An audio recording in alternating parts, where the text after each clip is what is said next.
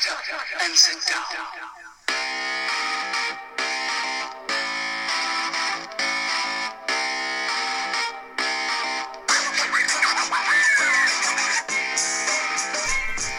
Welcome to WrestleStar Podcast. Podcast. Is that a thing? It's a new thing we're doing. Is it a new thing? I didn't get that memo. Welcome to WrestleStar Podcast. This is episode... Do the math.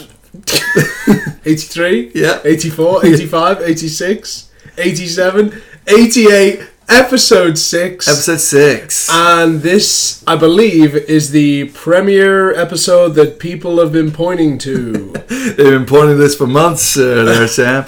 But also, So introductions. I'm Sam Benjamin, and I live by one motto: survival. is that a motto? It's one word, a motto. It's a motto: survival. Survival. And who are you? I am Robin Owen, and I don't believe that dog has a name that we can ascertain. Which will make a lot more sense later in this podcast. Much later in this podcast. Yeah. But yeah, so welcome to episode 6, and today we'll be talking about Starrcade 1988. Which tagline? The tagline is True Grit. True Grit. With How many T's? T's? Two T's. Hit those T's. Grit. True Grit. How many times did they say it on the show? Not many. Barely any, right? Not many. And so Starrcade 88, we are coming to you live from Norfolk, Virginia. Yeah, from the Scope Coliseum, which is quite strange. We're out of the We're out of the Carolinas. And also, we're actually not in November this year. We're not in Thanksgiving. We're actually in December. Because obviously the WWF the previous year had scheduled Survivor Series to be on Thanksgiving night, the same as Starrcade, and it affected their sort of buy rates. So they were forced to kind of move the event to Christmas. So we've got a Christmas kind of theme in the background. Which Jim Cornette will tell you was arguably a massive mistake because there was a huge Thanksgiving tradition. Yeah, which WWF have hijacked. Yeah, I mean, I can picture the Survivor Series 1997, or the 7th annual Survivor Series. The front cover is literally Lex Luger and his team eating a turkey. The All-Americans eating a turkey on Thanksgiving, and they really hammer it home. But it's one of those things where we come to a pivotal moment, actually, in the history of WCW, because Jim Crockett Promotions, who've kind of ran this Starrcade for all the years we've covered so far, had actually been sold to Ted Turner, and had kind of formed a WCW, although this is technically under the NWA banner. But it's a change of the guard, changing of times. An uncertain future lies ahead for NWA. Yeah, and I think it's that time when they realise, hang on a minute, WWF are going one way, we are going to have to step up now. Yeah, and be an alternative, a real alternative, damn it. How does it start? It starts with first of all, just give some shout outs. Go do some shout outs. Let's get some shout outs. I want to give a shout out to our number one fan, Guy Fryer, the Fryatron. How you doing? Rocky Romero. Rocky. Yeah, our number one wrestling fan. As in, he's a wrestler and he's our number one fan. Yeah, big fan of Rocky Romero. And Georgia J. Smith, Davey Boy Smith, the British Bulldog's daughter, who we connected with on Instagram quite recently. Excellent, yeah. As well as, Harry Smith, aka Davey Boy Smith Jr., who just made his debut on, his second match, but in ITV's World of Sport, beating Will Ospreay. Yeah, excellent. Any shout outs that I have? I got a shout out to Axe and Smash, who I met 1 year ago today from the recording of this podcast. We still message a lot. And then also a big shout out to do you have anyone? Yeah, I got some shout outs. Yeah, some big shout outs. Yeah, to local Southside Wrestling, who represent St. Neots a lot. Nice. So check them out if you can. Okay, one more shout out because he tweeted back to me recently. Who's it? Stu Bennett, aka Wade Barrett, aka Bad News Barrett. I listened to a interview with him and Jericho. Yeah. And he was talking about his new film Vengeance. Mm-hmm. So by Evolutionary Films, he's playing the lead in this action film. How good was he when he had that kind of raising platform, and he would give bad news. Yeah. That's my favourite bad news Barrett Yeah. all the time. Yeah, he's great, and a fellow Northwest Englishman. We connected on that. He replied to me and he said he obviously clocked my Twitter bio, and he was like, "Nil satis nisi optimum, my friend." Oh, wow. Which is the Everton's motto. Nothing but the best will There's do. only one motto. Yeah, Survival! survival. I think they should change it to survival. And then somebody tweeted back at both of us going, "Wait, Stu, I thought you were a Preston North End fan." Oh. Which he is. No, which he he is. is. But this An obviously appreciation. follower was really panicking that he was Yeah. Whoa, secretly an whoa. Everton fan. Yeah. And I was like, "Whoa, no, it's just a little Northwest thing." Anyway, let's get to it. Yeah, let's get to it. So it starts with a bit of a recap, actually, a bit of a video package recap with some rock classic, Very sort of 80s. 80s rock music. And What did we not have? we didn't have the band play the national. Well, we didn't have a national anthem. Yeah, we didn't have a national anthem. But we did have this, and it was a little recap of the main three feuds. We had Lex Luger and Flair. We had Dusty Rhodes and Violence for the sake of violence. don't take one limb, one head, one ear, one eye. It's gonna be an eye for an eye. So Dusty Rhodes and his feud with Sting on his side against the Road Warriors, and then also I think we had a bit of was it the Bam Bam feud maybe? Yeah, Bam a Bam. little bit of Bam Bam. Yeah. A little bit of Bam Bam. So we are greeted by our host for the evening, Tony Schiavone. And Magnum TA, who I'm a big fan of, by the way. Obviously, Magnum can no longer wrestle, and I think they're making great use of him. Yeah, he's a likable pundit slash color. He's not really color commentator. He's more of a pundit, but he brings a lot to the table, and it's actually in his hometown. And he says how I've always dreamed it'd be in my hometown. And I just think that's a great sentiment from Mr. And I Magnum. I believed it. I believe and it. And then we've got we were introduced to our play-by-play and colour commentators. Although sort of two play-by-players. Yeah. Jim Ross, good old JR. With no hat. No hat. So that doesn't count for the cowboy count, in my opinion. No, absolutely not on a cowboy count. And who else? Bob Caudle. Hashtag Bob Caudle for Hall of HOF. Yeah. And just to paint the pictures as well, because I'm always interested in the developments of this, the ring has it's like blue with a green apron with AWA on it. Yep. And the ropes, interestingly, are red, white and blue. Ooh, echoing WWF. Thanksgiving colours. There we go. Not But it's Thanksgiving. Christmas time. Yeah, but it's Christmas time. So... And it's much lighter, isn't it? It's much lighter in the arena, isn't it? Round the ring, that first year we watched, it was kind of pitch black around the ring. Only the ring was lit. And clearly, as production values have kind of gone up, they've managed to light the crowd more, and we kind of see they kind of are part of the show in a bigger way than they have been. Although the entrance has gone back to more traditional NWA, I think, because last year the entrance way was quite a thing. Yeah. Whereas this year it's literally just coming through the crowd. So let's go straight into our first match. Yeah, first match, match one. It's for the US Tag Team Championships. The title holders are the Fantastics, made up of Tommy Rogers and Bobby Fulton, and they're up against Kevin Sullivan, the Games Master, who hails from Singapore. Yeah, I'm not buying that. Why not?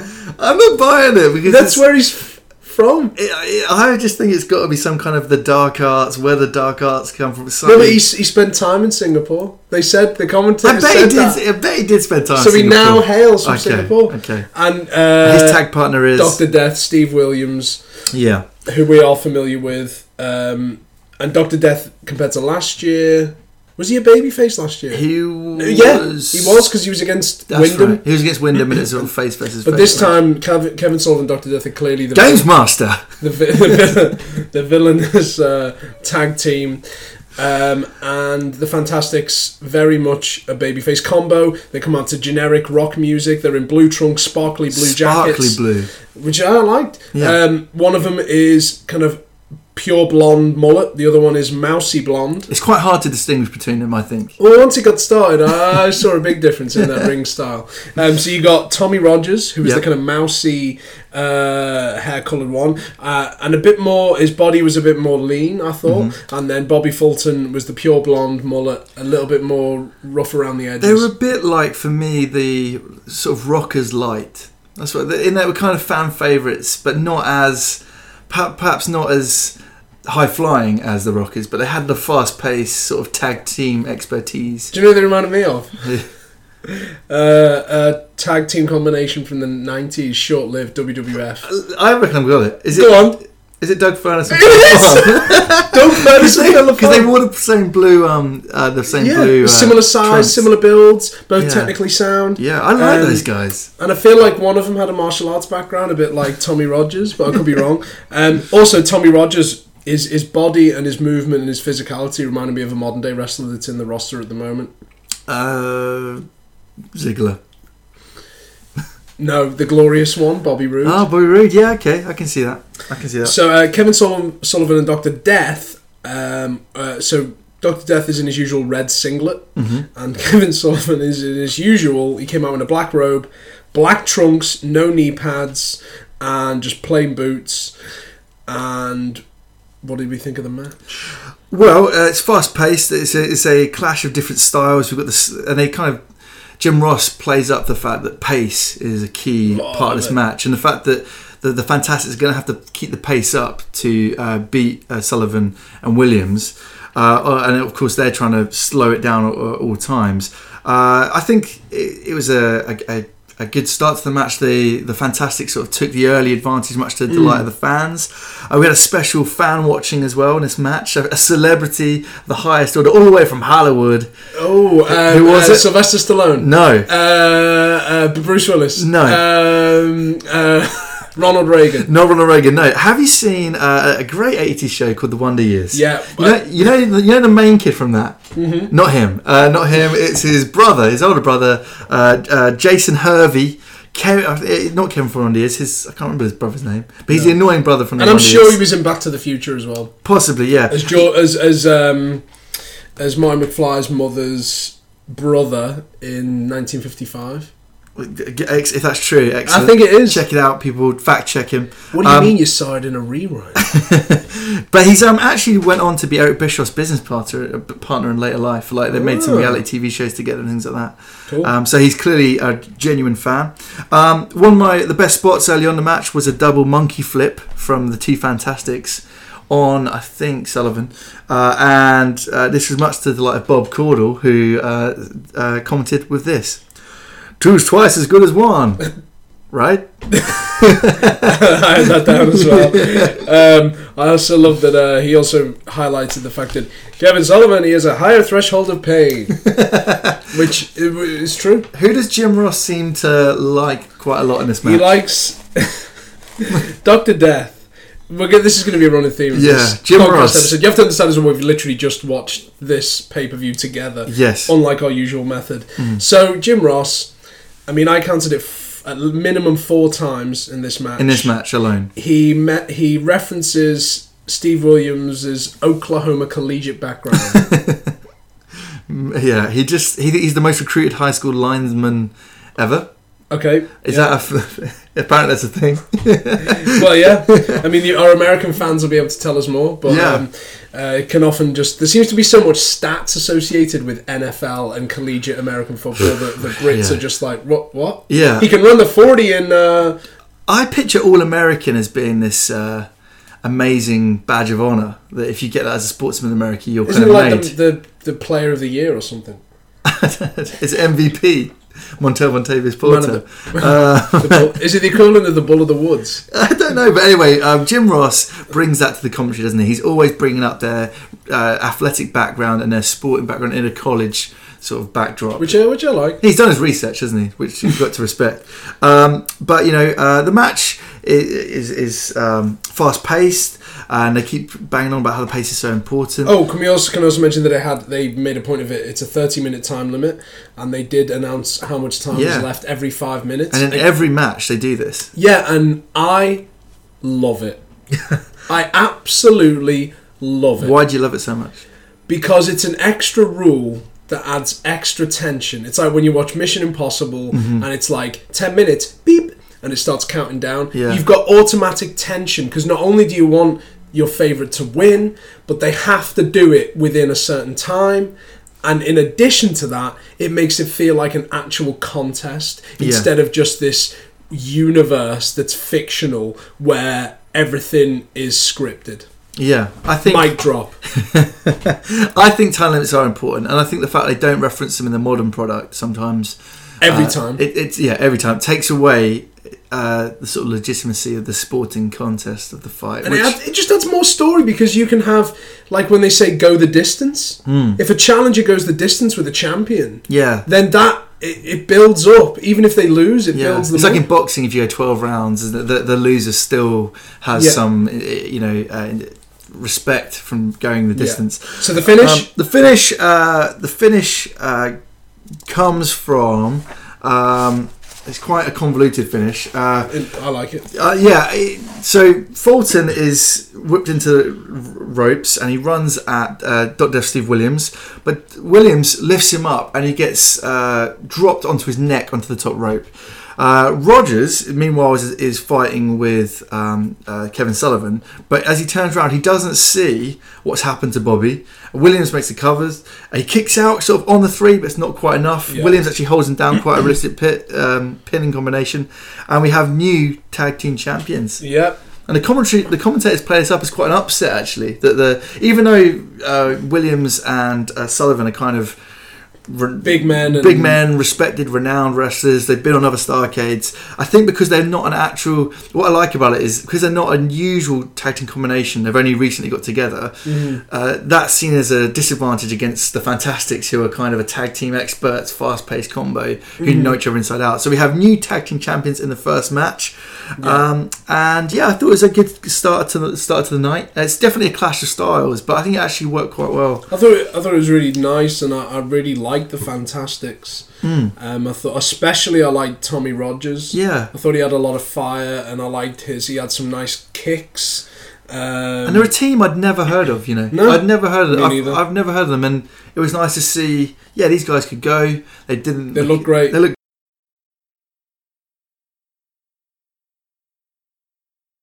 Come out to generic rock music, and Kevin Sullivan and Dr. Death came out to like fanfare music. It was really weird, but we suspect that both on the real music they came out to. This one is, there aren't many of the songs I think that were actually the originals, which is a shame, but we understand for licensing sort of laws, I guess they can't do it. So we head back to Shivani Magnum TA, which is going to be something they do all night, where they kind of give their comments on the match that's just been and predictions for the rest of the night, and they make some predictions, and then we go back to Caudle and Jim Ross, and they sort of interrogate those predictions. And what I loved about it was that Caudle, I'm not quite agreeing with some of the predictions they made there, which is great to see, because obviously we need to have that, even the experts don't know, they can't call it. Yeah. And you get different analysis from different experts. Yeah, absolutely. So match 2, who have we got? Match 2. Okay, so this needs to be... We have the original Midnight Express, so they call themselves, which is made up of Ravishing Randy Rose and Loverboy Dennis Cordery, with their manager, Paul Lee Dangerously, who obviously later becomes Paul Heyman, against another team claiming to be the Midnight Express, with their manager, Jim Cornette, made up of beautiful Bobby Eaton and sweet Stan Lane. Well done. And the original Midnight are in pink and purple, and the other Midnight Express, managed by Cornette, are in black with like a pink purple stripe, little rainbow, mini rainbow stripe on there. And the original Midnight come out to this nightclub music that I thought was reminiscent of Streets of Rage from the Mega Drive game, and the other Midnight came out to the same music, which I thought was a good gimmick. Yeah, and they both were announced as both being from the dark side. Loved it. And the whole point of this match is they are feuding over the rights to being the Midnight Express. Yeah. So this match is kind of to decide who can use that name going forward.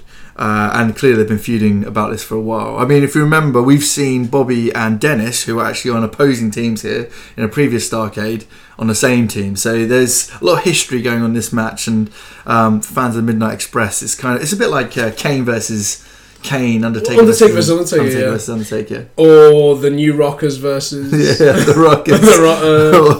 No, it doesn't work. It's got a 20-minute time limit. Straight away, it's a bit of a melee. Jim Cornette's getting involved. Jim Cornette is so over. Yeah, they're almost as over, if not more, than the teams themselves. I mean, everyone wants to see Cornette beat the holy hell out of Paulie Dangerously. Correct. I'm going to give him a Christmas present. I'm going to give a Christmas present to America. I'm going to kick his butt. That's what it says. It gets a massive, massive pop on that. Massive, massive pop. This is a all-out war, isn't it, this match? It is an all-out war.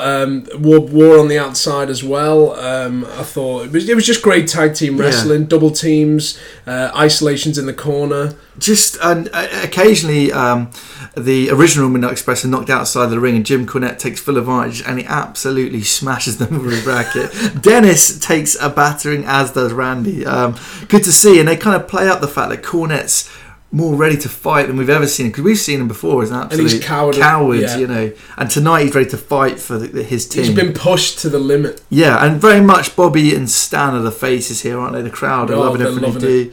And Jim Ross describes this match as it's like smoking a cigarette in an ammunition dump. Something bad's going to happen. I also think this highlights as well, you've got the whole Paulie Dangerously, who kind of represents that East Coast yuppie who's always on his mobile making deals versus Jim Cornette, who's the Southern boy, honest Southern boy. So I really like that dynamic, and the telephone prop that Paulie has comes into play for the finish. It does come into play for the finish. After quite a lengthy battle, we end up, and this finish is quite complicated to explain, but Dangerously hits Sweet Stan with the phone, and the phone is used as a weapon. If you think kind of Saved by the Bell, that kind of phone that Zach had, if you remember, it's a massive, massive phone. And Cornette then gets in the ring, and he punches Paulie Dangerously, and it gets a football last-minute winner ovation. But then Teddy Long counts to 2, and what I loved about this, Teddy Long here as ref, he notices the phone, and he stops on 2, which is good officiating in my opinion. And he asked the audience, what happened? Did you see him hit him with the phone? And of course the crowd are going, yeah, he hit him. But this allows, in this sort of time, them to hit a finisher. It's kind of like the finishing move that currently is used by the Club. She's kind of that similar finisher that they have, the Magic Killer finish, but it's called in this case, I think it's called the Bamboozle, or the Double Doozer. And I like Double Doozer. It allows them to hit it, and they get the win. So the win is Bobby Eaton and Stan Lane. They win the match, and they get the name back. They get the name, although immediately after they get the pin, Dennis and Randy beat holy hell out of them with the tennis racket. And so there's a kind of, although they've won the battle, as Jim Ross says about 5 times, the war was not over. This is going to carry on, this feud, I think. This is going to carry on. And even though they've won the match, there perhaps is some kind of dispute about the ending that perhaps they play up over the coming months. Yeah. But so match 2, a tremendous match from the beginning to the end. Great tag team expertise in this one. Which is brings us to the end of match 2. So whoa! First of all, we go backstage to meet our new US Tag Team Champs. Oh yeah, Kevin Sullivan and Dr. Death, with Magnum TA, who's backstage, and they also got Mike Rotunda there. Mike Rotunda is there, and they actually, as a group, they're called the Varsity Club at this time, aren't they? And I'll give a go at Mike Rotunda's promo. Hit me. Do you want to give me a Magnum TA intro? Yeah. Oh, well, so you're later tonight, you'll be facing Rick Steiner. Thoughts on the match? The Variety Club will always be at the top. Rick, I'm going to beat you like a stupid dog. That's what I'm going to do. I'm going to kick you like a dog. I'm going to kick you. I'm going to beat you. The Varsity Club certainly not lacking in confidence. But yeah, I thought it was a good promo, and I quite like the fact that Mike Rotunda's got a great, demeaning way of speaking in his promos, isn't he? He really patronises, and he really gets under the skin of both his opponent and the audience. So a lot of Rotunda just got this, what's the word? cockiness, arrogance, some kind of complex. Yeah, as if a superior. Superiority complex. Yeah, Like, and he's just I'm like, better than you. I'm better than you. Yeah. So I think it's great that he's the champ going into it. Brilliant. So then we go to match 3. Match 3. So can I just first of all, first entrance is Junkyard Dog, JYD, and Ivan Koloff, and they come out to a very funky 80s sounding song. Now, what are your theories on what this might have been? If it was a real tune. It sounded a bit like the beginning of Funky Town. Do you know? Oh, okay. Gotta move on. That's what it sounded. Do you know, I think it sounded more like. Go on, what? Just because it had a very distinctive drum beat. Okay, go on. It made me think of Susudio by Phil Collins. Yeah,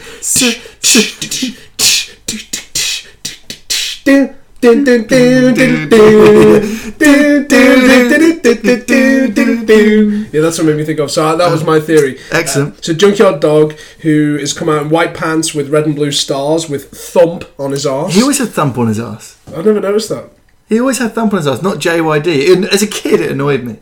Oh, really? It annoys me now. God damn. Okay. No, I didn't have a problem with it. Junkyard Dog is built from Charlotte, North Carolina, and he gets a massive pop. He's really over. And then Ivan Koloff, who this year also gets a massive pop. Yeah, he's a face this year. Despite the fact that he's from the Soviet Union and he's weighs 113 kilograms. They're a bit of a random tag team combination, but I think they're joined together in a hatred of the number one, Paul Jones, and this match has a sort of stipulation. Now, we should name who they're against. I mean, they're against...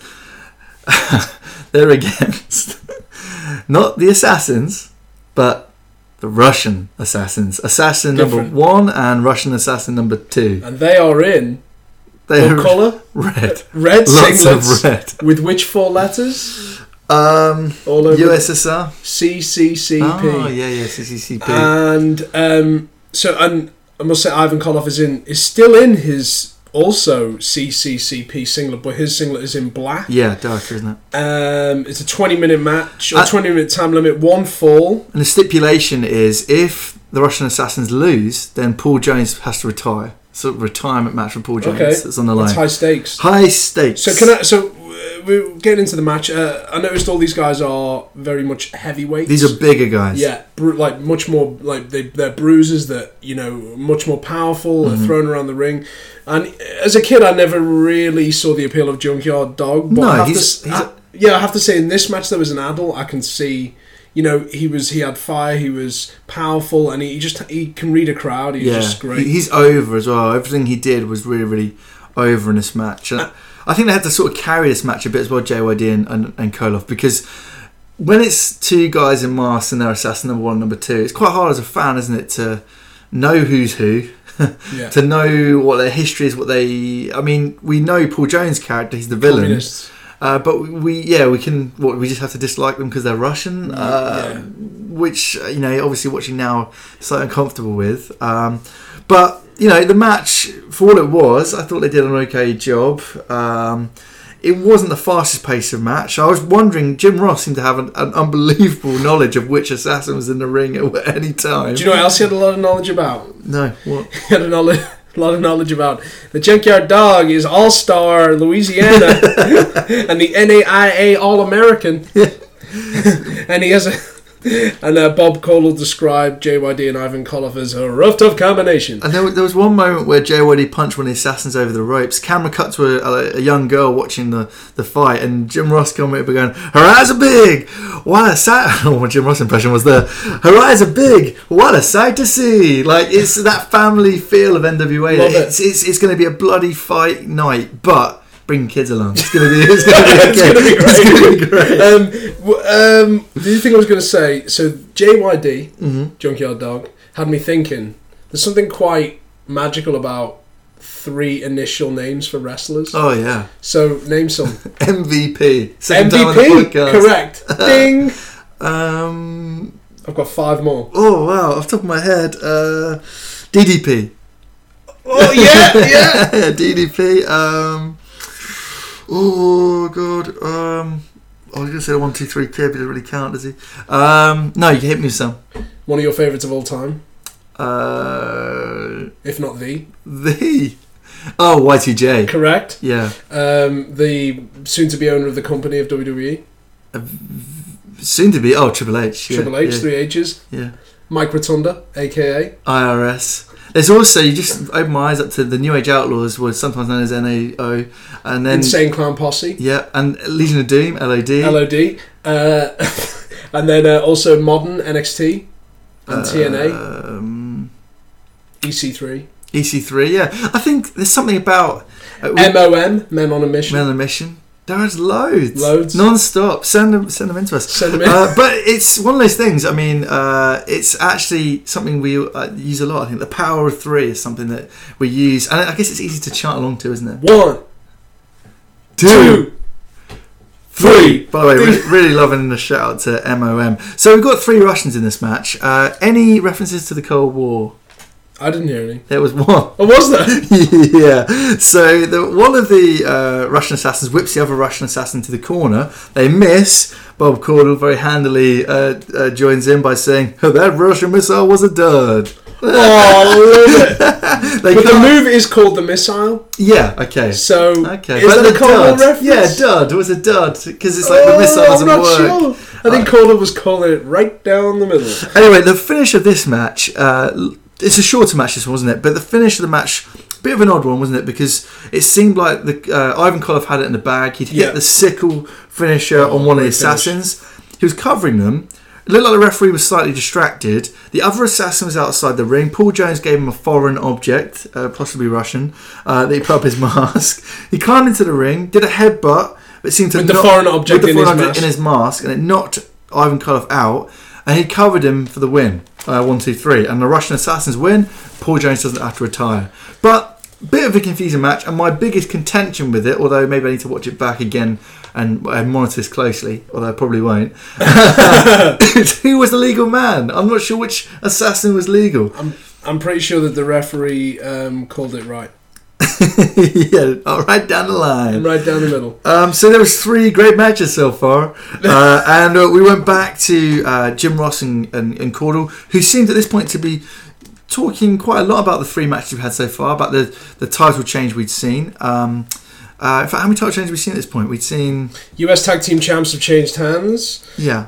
And that's it. Because they're the only 2 titles. Title's been on the line. That's it. Yeah. But as they're talking, a shark cage has been lowered into the arena.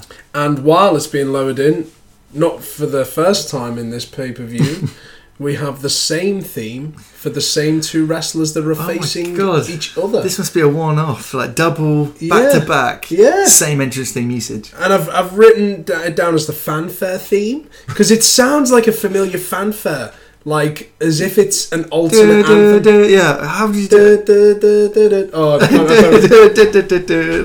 it's something. It sounds like a riff on the US national anthem, which could be like a state anthem. I think it must be a collegiate university theme that exists. That's all Americans, let us know. Yeah, Does the varsity have a theme? Yeah. Like, does the College of Michigan or Syracuse have a theme? Yeah. Which brings us to our competitors for this match. We have, well, first of all, it is for the World TV title, or as Magnum TA would call it, the World's TV Championship. Mike Rotunda is the champion. He's held it for a year. And he's for all competitors. At one point, he's even put $10,000 on the line, and he's up against his former varsity club team member, the dog-faced gremlin, Rick Steiner, who's billed from Detroit, Michigan, and whereas Mike Rotunda's from Syracuse, New York, up north. Then again, Detroit isn't exactly southern either. So. Should I know the University of Syracuse? It seemed like I went there. It seemed like from the commentary, we should both have a really good knowledge of Syracuse. They've got a really big chemistry department. By the way, Michigan. When do you think Michigan? What's the first thing you think of? I think Steiner Brothers. Yeah, because of the M on the thing. Yeah, the M on the thing. Yeah. Pro wrestling teaching us American geography since we were kids. So the match itself. We've got Kevin Sullivan in the cage to stop him interfering. Rick Steiner is in a navy singlet with Michigan on the front and Dogface Gremlin on the back. Mike Rotunda is in a navy singlet with Varsity written. And I've got a note here just to kick off. Most people, WWF fans, would know Mike Rotunda as IRS, which is worth reminding. So you used to see him in a shirt and tie, whereas here you get a full view of his body. He's actually got good physique. He's got a great physique, and Rick Steiner has got an even better physique. Oh my god, Rick Steiner! I mean, the Steiner genes are outrageous. I mean, Rick Steiner, and we talked about it. This match, if we get into the meat and potatoes of it.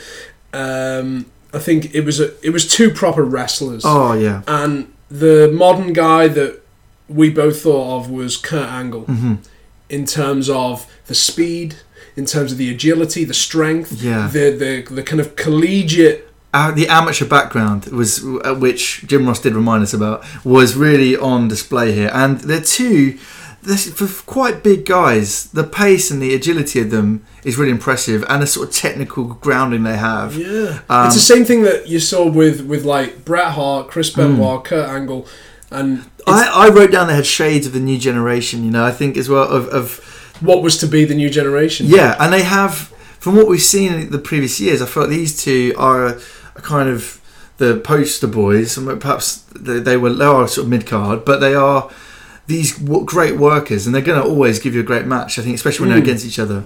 Yeah, and just to be sure, it's for one fall, and it's a 20-minute time limit. And Kevin Sullivan is suspended in that cage, high above the ring. We did say that. Yeah, we did. Oh, good. But it's worth reminding. Yeah. Keep in mind. Keep in mind that the other Varsity Club member, who we've already seen tonight, Dr. Death, is nowhere to be seen. Ooh. And I thought that Bob Caudle made a great comment about one of the key principles of professional wrestling, which is that, one of the main aims when you had to have a sporting contest is to keep the third man and the fourth man out of it. Very good habits. He's got good habits. And so I counted, so we're now on, I think, 8, 9 in total Jim Ross collegiate references. Rick Steiner made his pro debut in 1986, and he was one of 2 sport all-staters. Of course, Mike Rotunda, trained by Dick Beyer. Dick Beyer gets a lot of mention in this airtime. Shout out to Dick Beyer. This match, for me, I put great storytelling, and one of the elements of storytelling that is going to be a theme of this night, because I always feel like these podcasts now, it's like a pro wrestling education. Yeah, it really is. One of the things that's going to come up is the fact that great storytelling, and what's a great part of great storytelling? Number 1, a time limit. Time limits. Number 2, exhaustion. And there's a difference between having 2 guys and throwing they're out of shape so they're knackered thing. Yeah. Versus it's a sport. It's when you flick on a boxing match, you know within seconds whether it's round 1, round 6, or round 12. Yeah. And this was evident throughout the card. These guys were fit, in shape, muscular, agile, and yet, as the time limit waned on, they were getting tired, their moves were getting sloppier, and it was more believable. It's exhaustion, but it's not kind of selling for a minute and then doing an amazing move and then being okay again. It's about... And do you know what else it's not? It's not doing a massive move, then sitting up and doing a shocked face. Yeah. For like a minute, while the other wrestler doesn't do anything. But it is far more believable that both men are tired, and actually it puts both men over, and they naturally get over. Even Rotunda, who's the sort of heel here, you start to respect him. You respect him because he can go the distance, he can go the time limit, he can give everything that Steiner gives him and reverse. The crowd are really into this match. There's really lots of chance for Rick Steiner, who's clearly the favourite, but the commentators put over both guys. An interesting one here, isn't it? Because Steiner's got this gimmick that we don't really see in ring as much. We'll see it later on in the pay-per-view. But on his hand, he's got a drawn-on dog, and he's called Alex. Okay, why? I don't know why he's called Alex. Why not something more Mr. Socko-esque? Very Socko-esque, and he's kind of, the commentators refer to him, and I'd say it's one thing that's slightly, for me, makes Rick Steiner seem less serious, because he's a great athlete and a great wrestler, but the gimmick he's got is slightly, it's very Eugene-esque, isn't it? Yeah, very Eugene-esque. Which basically is I mean, there's no better way to put it. Basically insinuating that he's simple. Yes. And kind of mentally retarded. And we should root for him because he's simple. Because he's simple and slow. Yeah. And Robin highlighted, that, well, how did he get into university? But then I correctly pointed out that you can get in on a sports scholarship. Yeah, which... But then even so, it's a tricky area to push a gimmick into. But I think I think it's obviously early in Rick Steiner's career. It's a different time. Mm-hmm. My memory of Rick Steiner in the mid-90s and the late 90s in Nitro was that they kind of perfected his character, which was he was the dog-faced gremlin, and he was a bit crazy, and he would bite you, and he would be intense, and he would be quick, and he'd be sneaky, but he was never, dumb. So this match, great athletic contest. Both guys pulling off some great moves. But as we approach the finish, guess who appears? Dr. Death, Steve Williams. Dr. Death, Steve Williams appears. Big power slam by Rick, and he hits this incredible belly-to-belly, gorgeous belly-to-belly suplex. He covers him, but the bell rings, and it's been rung by Dr. Death, Steve Williams. Steiner gets up thinking he's won the match, and it kind of plays on that fact he's a bit simple. In fact, because it's clearly been a 2 count, not a 3. And that activates the cage to be lowered by the 2 guys in whoever's lowering. Yeah, because they heard the bell. They heard the bell, and they that's started lowering. Hey, let's get down. They're doing their job. They're doing that job. Tommy Young, the head official, who we've seen in previous years, he gets involved. He comes down, and Sullivan's sort of holding Young, so he grabs Young. Steiner though whips Rotunda into the ropes. Young ducks out of the way, hits Sullivan. Classic moment where the bad guy hits the bad guy. It sort of Rotunda clashes head. He collapses to the floor. Steiner covers him, and both Teddy Long and Tommy Young make the count. 1, 2, 3. Rick Steiner is crowned TV champion of the world's TV champion, and to the crowd's absolute delight. Yeah, it's a real fan favourite moment. Delirium.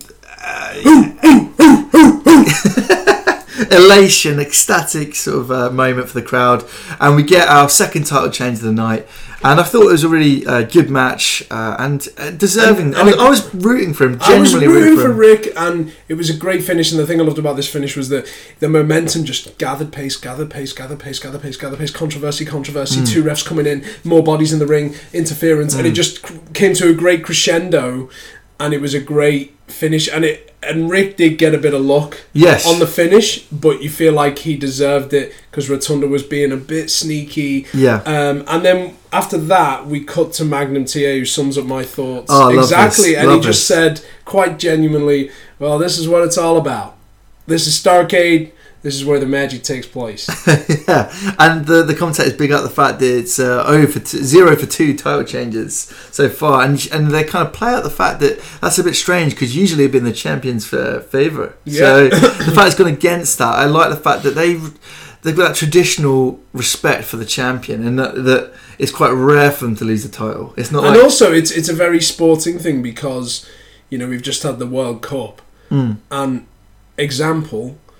When Germany and Brazil come out the World Cup, suddenly the smaller, in inverted commas, teams then get a boost psychologically, which makes it more likely for teams like, Portugal to also get eliminated. So I think the kind of the luck and the spirit of the night can take hold and anything can happen. Yeah, that's what they really are playing that. But I think it's true.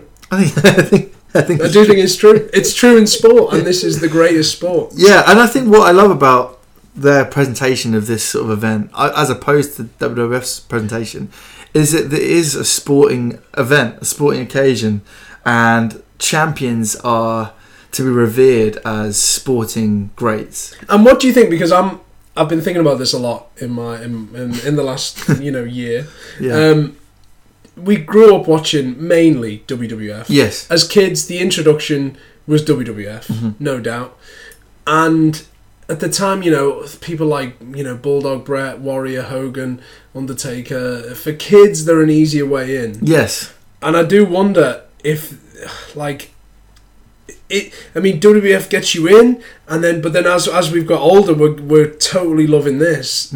So it's kind of this weird thing of would we have got into it as As a easily? kid, and- I think because I remember one of the first ways I got into it was a WWF magazine, and it had all the Survivor Series cards in this centre spread, and it was the colours and the costumes and the characters that definitely got me in. And you can kind of get some of the characters can't you? The Mountie, I get he's going to be a bad guy, Canadian policeman. The British Bulldog, I get the characters instantly because of the kind of brightness of their colours and the sort of the larger than life superstars. And as a kid, definitely it drew me Bret in. Hart with his glasses. And I think here, I mean, if I'd seen Steiner and Rotunda, I don't know if I would have been as interested because I would have just seen them as I think Steiner's quite a kid-friendly. Yeah, when he character, speaks, and especially because he's got the ear ear protectors, protectors. which I love. Yeah. Who else has worn it? Kurt Angle sometimes. Yeah, Jack Sometimes. Swagger. Jack Swagger wore them sometimes as well. Yeah. But it's an interesting. But let us know what you think of this whole. Watch Starrcade and get involved. So we're into match number 5, and it's for the US title, right? The US Championship. the United States World's Heavy. No, the United States Championship, and we have coming out first. Coming out first was Bam Bam Bigelow. Bam, Bam, bam, bam, boom. Bam Bam Bigelow. Bam Bam Bigelow as a face. Is this our first Bam Bam Bigelow? It is our experience? first Bam Bam Bigelow. Welcome to the show, Bam Bam. Welcome, Bam Bam. And I have to say, I've written here, never aged. Never aged. Like, as in, he didn't look much older than this. And I'm always surprised that later on in his career, I think you put two pictures side by side and you'd be like, he kept consistent sort of shape, size, and appearance. And ability. Yeah. I think it's because maybe he's a big guy. He's actually much younger than I think he is when I see him at this stage. And the tattoos as well. The tattoos and a bald head, like immediately age someone. But then they kind of hit a thing where plateau. Yeah, where it's just like, I mean, look at Austin. And he is one of the first. I was saying to you during it that the first one to really use tattoos. You know, to have tattoos as part of his attire. And it was intimidating. And I remember as a kid being like, whoa, on his head. And, on his head. And they talk about the match that he spent 12 months going back and forth to tattoo parlours having this done. And it shows his toughness, doesn't it? Yeah. He's not only has got a tattoo. It's on his skull. Yeah, it's not just for design appearances. It's like, look at the pain I can put up with. I can put up with 12 months of pain. It's also a commitment. Yeah. And I think nowadays they have them for kind of a bit gimmicky. It's part of the costume. It's appearance. Or not. Yeah, it's or just, not. People just a thing. have them. Yeah. But there's a story behind it which I love. And he's accompanied though by, and I think this slightly jarred on me, his manager, which is Sir Oliver Humperdinck. Great manager. He looks like a bit like Lou Albano in his sort of, is it Albano? Albino. But he has sort of bright colours. He also looks. Bam Bam wears his classic outfit, yeah, which is WWF fans, WWE fans, ECW fans, timeless. Whatever. You will recognise it. He's wearing his black all-in-one get-up with the flames, with the flames, and it suits him so much. And what does he build as? He's billed as the Beast from the East. Always. And forever. And it's the original Beast, Brock Lesnar. Yeah, the Beast from the East. Yeah. And he is billed from Asbury Park, which New is Jersey. Bruce Springsteen land. And it's the East? East Street Band, it's the East. It's the East. And he's against the champion, and a lot of time for the champion in this match. It's Barry Windham with his manager James J. Dillon, or JJ Dillon as we often know him as, and they're part of the, obviously representing the Four Horsemen. And Barry Windham's got this great look, isn't he? He's got, first of all, we've got to point out the black glove he wears in his right fist, and it just looks like a man who means business, and that is going to be one of his weapons in the match. And yeehaw! Number 1 on the cowboy count. First cowboy. Yeah, he's wearing his cowboy boots, black trunks, slacks. Oh no, chaps. Yeah, not slacks. Chaps. Yeah. Cletus the Sledge Yoko.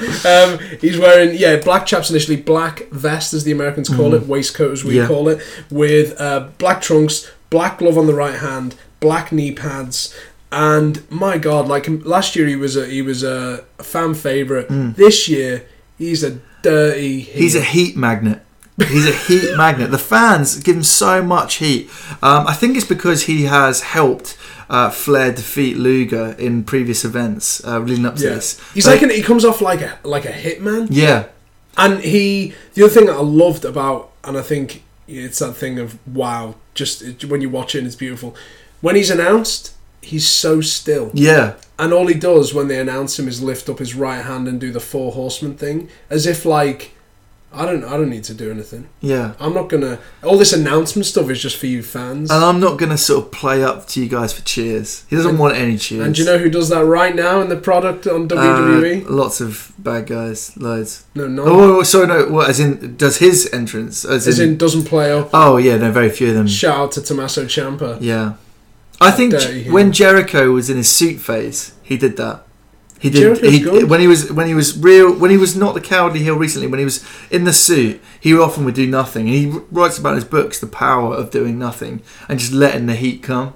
Because fans, in a way, they're looking for maybe a reason to cheer you. Some reason. If you give them nothing, they're not cheering you. Yeah, exactly. Boom. So into the match. I love the tactic talk from Jim Ross, incredible, yeah, and Bob Caudle, and they're talking about the difference in size, the difference in weight. Bam Bam Bigelow's a near 400-pounder. They sell the fact that they've never seen a man that heavy move like Bam Bam does, which is totally true. Whereas Barry Windham's this tall, lean guy, so they're talking about the importance of time and how the longer it goes on, the more it's going to favour Barry Windham, and also by comparison how Bam Bam Bigelow he's got to get in there and really maul him. Which is true. And I think Windham plays a great heel tactic here. He keeps stalling. Whenever Bam Bam gets the advantage, Windham leaves the ring, he goes to JJ, and he sort of slows the pace down, takes the time out. And I just love that sort of, even though he's really young at this time, he's 26, he shows that wily veteran instinct, which I think a good heel has to have. Yeah. And the crowd hate it, but also I am lapping it up as he does it. And JJ, it's all part of JJ's instruction and training for his camp of 4 horsemen. It gives more meaning to JJ, doesn't it? JJ's not just there to cheer him on. He's maybe he whispers a bit of tactics. Yeah. And there's a few times when Barry Windham's like trying to get the advantage and Bam Bam's just too powerful. Yeah, and they both take pretty nasty falls out of the ring actually. Correct. Here, and there's nothing protecting the ring apron around the ring. Yeah. There's no matting or anything. ECW style, you might say. But there's one Bam Bam hits and he legitimately looks like he's ruined his knee. And he did. Jim Ross says about how he, but I mean forever. No, but he did. No, forever. He carried on wrestling. But he has had surgery on that knee, and Jim Ross talks about how his wheels have let him down before. Great, and I love the metaphor of his wheels. And that was the turning point in the match, because up until Barry Windham couldn't. He was hanging with Bam Bam, but he had to keep taking breaks. And then once Bam Bam got the knee injury, Barry Windham started to really circle in on it. Some excellent commentary on Windham. So Windham started to take advantage, and Bob Caudle is going, Windham is rising to a level I've never seen him compete at. It's like marking that progression. I think we see it sometimes. I remember when I go back to SummerSlam 91 when Brett wins that match against Perfect. I think the commentators play up how this is a big step forward for him. I think it's important commentators mark that this is Windham at his best. Yeah. And we have not seen this before. It's not like, he's at his usual standard. This is a marked progression, which I think I respect. Progression in the career, and also it mimics the boxing analogy of if you've got one fighter who's knocked out everyone he's faced, but he always knocks them out before round 6. Yeah. And then his opponent then goes, well, he can last till 6, but let's see how he is in the 11th. And just takes him to it. So the knee injury happens. Barry Windham gets it, and also some great working punches in this match. Yeah, some excellent. I mean, brutal. Windham. I mean, the glove thing helped sell it as well, but he throws some excellent punches at Bigelow. It really looks like he is causing tremendous pain to the side of his head. It kept his side of Bigelow's head took a battering in this match. So the finish. The finish is there's kind of a moment when he shows overconfidence. Bigelow. He splashes him from the outside, which for the time is revolutionary. I don't know. We haven't seen anyone do this from the apron, leap over the ropes and splash Windham. But as he's doing the count, he pulls him up on a 2 count, and then he decides to throw him in the corner, and he goes to the top rope. Goes to the top rope, and he misses a splash. But the commentators really are hot on this about how he could have won it there and then, but his overconfidence and his willingness to kind of give Wyndham more of a beating cost him, and it cost him near the end because Wyndham starts to take advantage and he actually slams Bigelow, which is really impressive for his size. He goes for this incredible sort of backwards leaping elbow drop off the top. He misses it, and then both sort of go over the top rope as Bigelow fights back, and they're fighting outside and they're kind of whipping each other into the ring post and the side barriers.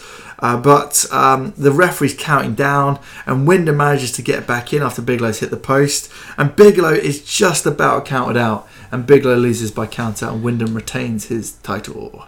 And one of the things, little thing I noticed when they came to the outside and the count out happened, they are so believably fighting each other. Yeah, like they were in the heat of the moment, and I bought. They don't care about the ref. Yeah, and it's like they want to beat each other up. Yeah, and another thing that ruthless aggression, which is so rare. Yeah, it is rare, and it's like, I mean, obviously, I wanted Bam Bam to win, but I thought it was.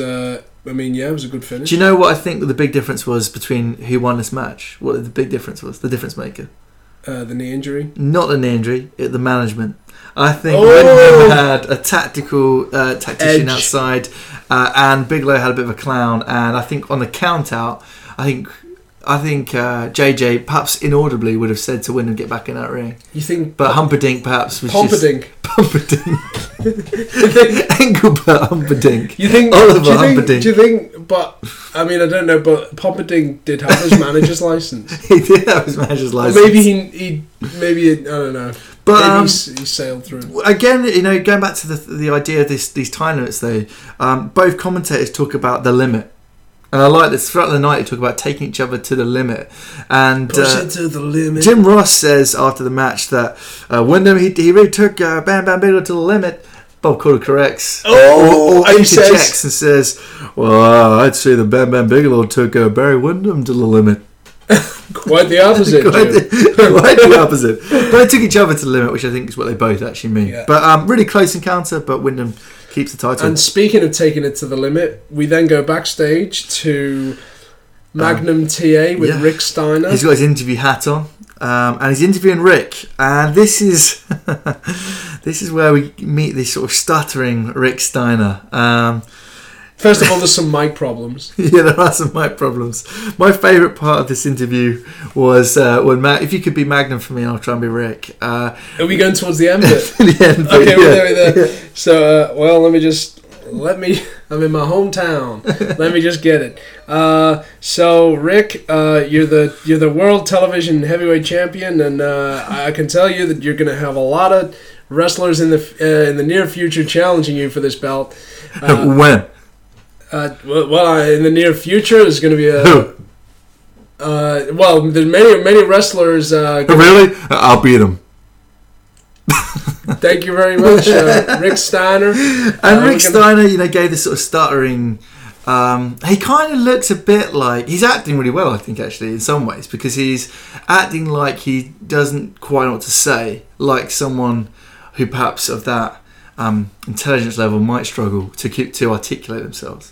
But it also comes across a bit awkward, doesn't it? Because we've seen him wrestle a quite astute match, an intelligent match. He's a strategic technician in the ring, and then we see him kind of be this simple dough-faced figure. I think it could have been. I can see what they're doing. They could have hit a nice medium here where he just wasn't a great talker. Yeah, a manager maybe could have helped.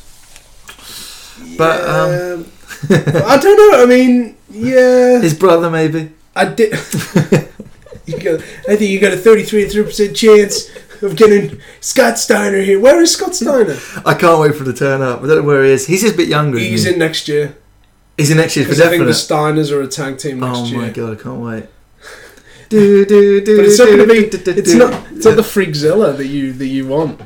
Well, I bet you his physique is impressive. Oh, no doubt, no doubt, no diggly, no doubt. But yeah, so an interesting interview. But they're basically celebrating the fact he's won that title. And Rick Steiner, I think it was a great moment. So I'm glad they recapped his thoughts on winning. But it takes us to the next match, and I would say the almost semi-main event. Semi. To semi-finals. And it's for the... It's for the World Tag Team Championship, scheduled for one fall. We have a 30-minute time limit. To my left corner, the champions or challengers? The challengers. We have Dusty Rhodes from Austin, Texas, and his partner from Venice Beach, California. The man. No, what do they call him? This is Sting. Man called Sting.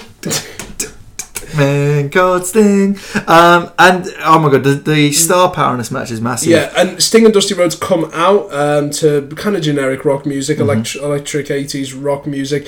They both come out in a gorgeous blue and white motif. Ensemble. Yeah, Sting is in he's in blue and white, baby blue and white, like baby blue scorpion, white pants, white tights, blue boots. And then Dusty he comes out in a blue and white top, reminiscent of an Argentina t-shirt. Correct. For the football team. Yeah, but he's still wearing his traditional black trunks, and then he has one red knee pad, one black knee pad. That's kind of his thing, isn't it? Yeah, and then he has one elbow pad. Super taped up.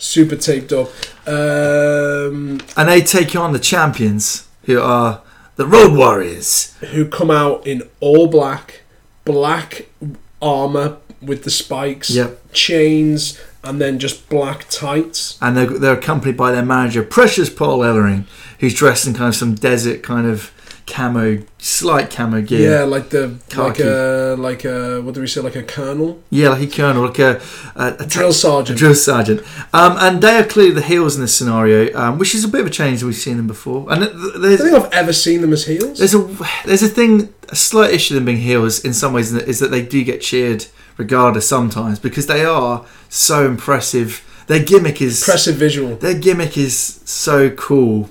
For that, if I say that they win, and they're pulling them over. But they have a great look and a great sort of. They are such a unique tag team for their time. I think so vivid, and I think I reckon they came out to some kind of Metallica. Definitely, yeah, some sort of Harley Davidson rock music. Yeah. So we get into it. First of all, Sting and Dusty clean house. The Road Warriors try and get a sneaky advantage at the beginning, and Sting and Dusty get the better of them. Road Warriors end up out of the ring. The bell hasn't rung yet. And the commentators say how Sting and Dusty must have preempted that attack, which I liked. Saying that they're smart faces. They're not just have a go heroes. They thought about this. Yeah, and they were ready. They were ready. But Sting has incredible, boundless energy. His energy is kind of, at this stage of the night, it takes you back. He's like, whoa, this guy can go. Only 3 years in the business at this point, and he can go. He's big, but he's slim. Like, he's lean, he's big, he's muscular, he's agile, he looks like $1 million. Yeah. And he's got the face paint, he's got the bleach blonde hair. He's over. He's a definition of over. He's so... him and Dusty, two of the most over guys there are. Dusty does a little strut before one of his elbows to the head, and it is one of the most over things in the night. Strutting. Strutting is before the elbow, is so over. And I think the fans, it just shows you how...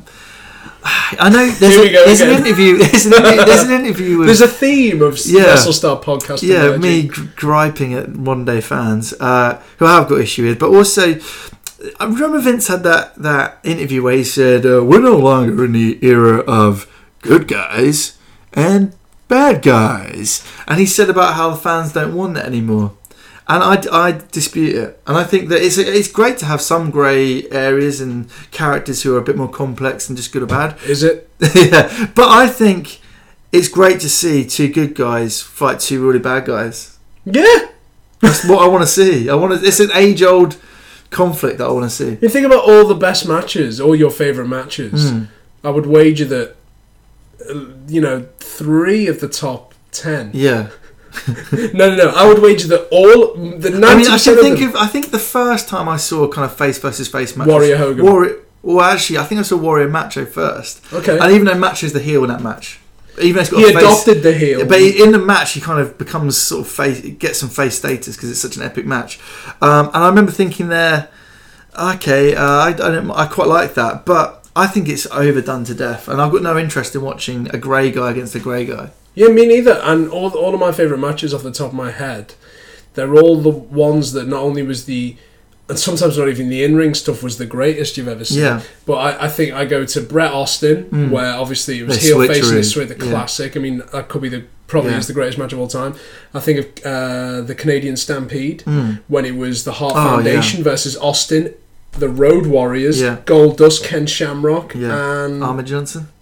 was it Austin, No, Goldust, Goldust. Road Warriors, and Ken Shamrock? Yeah. And the crowd was so hating the heel team with Austin and so loving the Hart Foundation. It's just fire. Like look at Hogan Rock, WrestleMania 18. It wasn't the best. It wasn't a clinic. No, it doesn't need to be.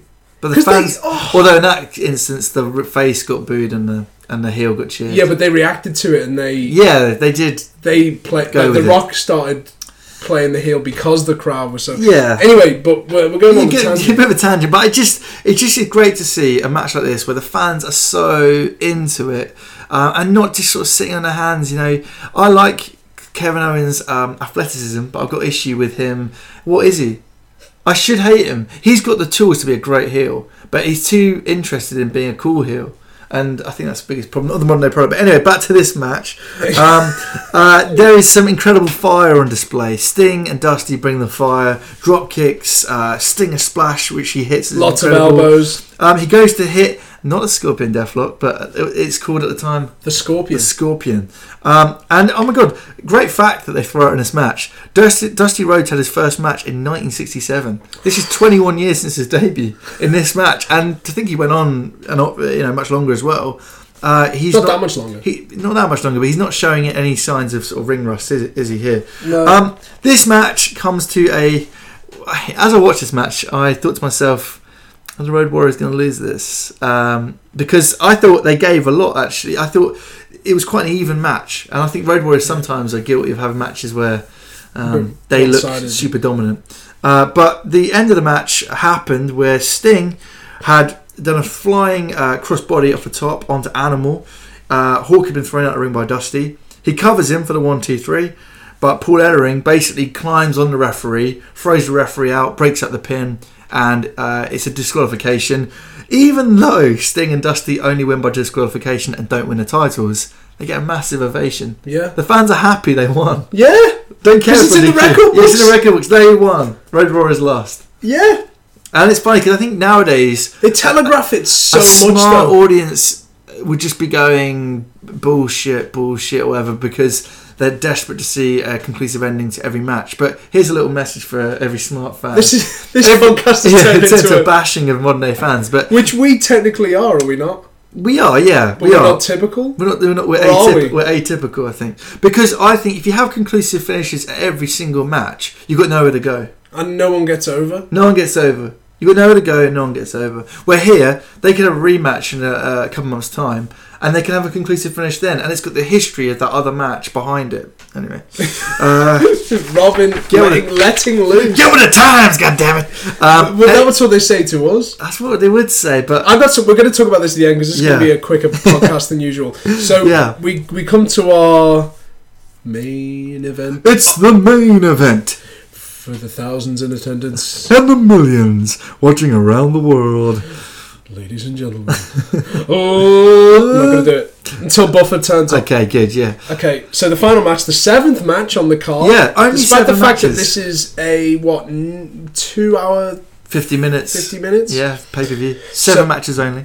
So we have, coming out initially, the challenger to some tasty, clean 80s rock music. Who have we got?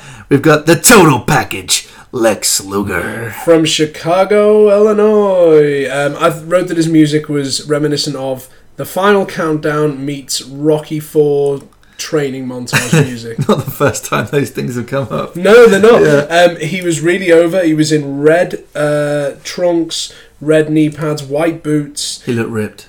He weighed in, I believe, at 262 pounds, and Bob Caudle highlighted that he had him down as 7 pounds heavier, but he actually, on the way in on that day, had clearly shown that he's actually much leaner than his usual wrestling weight. Yeah, and they talk about how he's dropped that weight to try and match the endurance of Ric Flair. Yeah. And commentators of today, listen up. They don't do this sort of commentary where Bob Caudle explains about the sort of preparation for the match and the thought that's gone into it. Lex has lost to Rick before in the past, and now he's thinking of ways, how can I improve myself for this match? I've got the power, I've got the strength. Now I need to match him on endurance. Just a bit more agility, a bit more endurance, yeah. So Ric Flair comes out to the 2001 theme. It's still brilliant. Yeah, it is excellent and timeless. He's accompanied by James J. Dillon and a load of policemen. Yep. An armed sort of escort. Armed escort. He comes out in a green robe. And there is a sort of stipulation to this match that we need to sort of bring up. So it's a 45-minute time limit. Ooh. An appropriate time limit, I feel, for a World's Heavyweight Championship match. Mm-hmm. Or the point of reference is that we are now seeing the big what big a gold title. belt. Yeah. It's the real belt. It's the real belt. It's the real deal. So the referee is Tommy Young, 45-minute time limit. Ric Flair is in green trunks, green knee pads, and yellow boots with RF on the pants as usual. Yep. Or on the trunks rather. And I also like that JJ was announced as the executive director. Oh yeah, I love it. He's got a title, a role. Yeah. So the story of this match, I think, for a large part of the opening was Rick trying to chop Luger to the ground, and Luger's pectoral development being just a little bit too much for the chops to be effective. Yeah, and Flair just couldn't break Luger down. But there's a nice little stipulation in this match that plays into the story as well, and that Flair can lose the title if he's disqualified. And that involves, they specifically reference any interference from JJ and also anything else he might do to cheat to win. And that's because of a previous match they had where Flair cheated and people are sick of him cheating. But what that does mean is that Flair has the opportunity at times to really test the waters on thinking he's going to get DQ'd. So he has a kind of shoving match with the referee at one point, but it doesn't overstep the mark of him getting DQ'd. But it's close. It's close. And the fans... Tommy Young gives as good as he gets. Yeah, and the fans want him to get disqualified because it means Lex should win. All they care about is Lex winning this title. And even JJ thinks about at one point getting involved to stop a suplex, but then he thinks about that stipulation and he pulls away. I love it. It's great psychology, great storytelling in a match. But this is a real epic encounter. I was really impressed with the two of them. It goes on and on, both of them trading kind of dominance in the match. But Lex really impressed, I think, with his kind of the military press slams, his kind of endurance to take... Yeah, power slams, big back body drops. Yeah. And they weren't doing... the moves they were doing were fundamental classic wrestling moves, but they just... And again, I'm bringing it back to what I highlighted earlier. The sports element of endurance. Yeah. And the progression. It's a 45-minute time limit. And again, they announce when there's 5 minutes left. 10 minutes, when there's 25 minutes gone. How long is left? A, it's a ticking time bomb. B, it feels like rounds in a sporting contest. Yeah. C, you can see them getting more and more and more exhausted. The sweat, their hair is dripping wet, but they're soldiering on. And it, like you said, it gets both guys over. Yeah. And I thought, I'm going to assume it was Caudle, but I can't remember, but we're going to go with it. But Caudle, at one point, after in this gladiatorial contest, says, well, this is NWA Wrestling, and the NWA Wrestling fans, they love this physical combat. Yeah, absolute little jibe, I think, there at the WWF fans. Maybe The like rock and the wrestling. razzle dazzle rock and wrestling.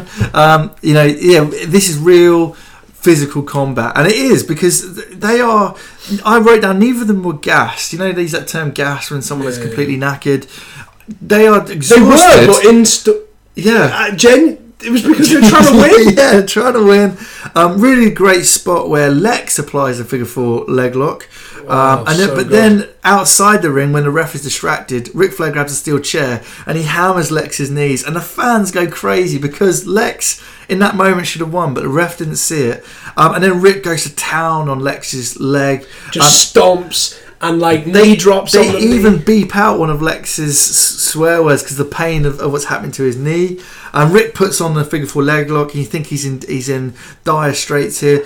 But even the fans are really into it. Luger manages to turn over the figure 4 leg lock, and the commentators saying one of the most gutsy performances you've ever seen. They're really playing up the fact that he is rising to, in baseball they got the sport, they had Mr. October. Well, here in wrestling we got Mr. Starrcade, Ric Flair, and Lex is getting to his level. This relatively new wrestler is matching Rick pound for pound, step by step, round for round, all the way.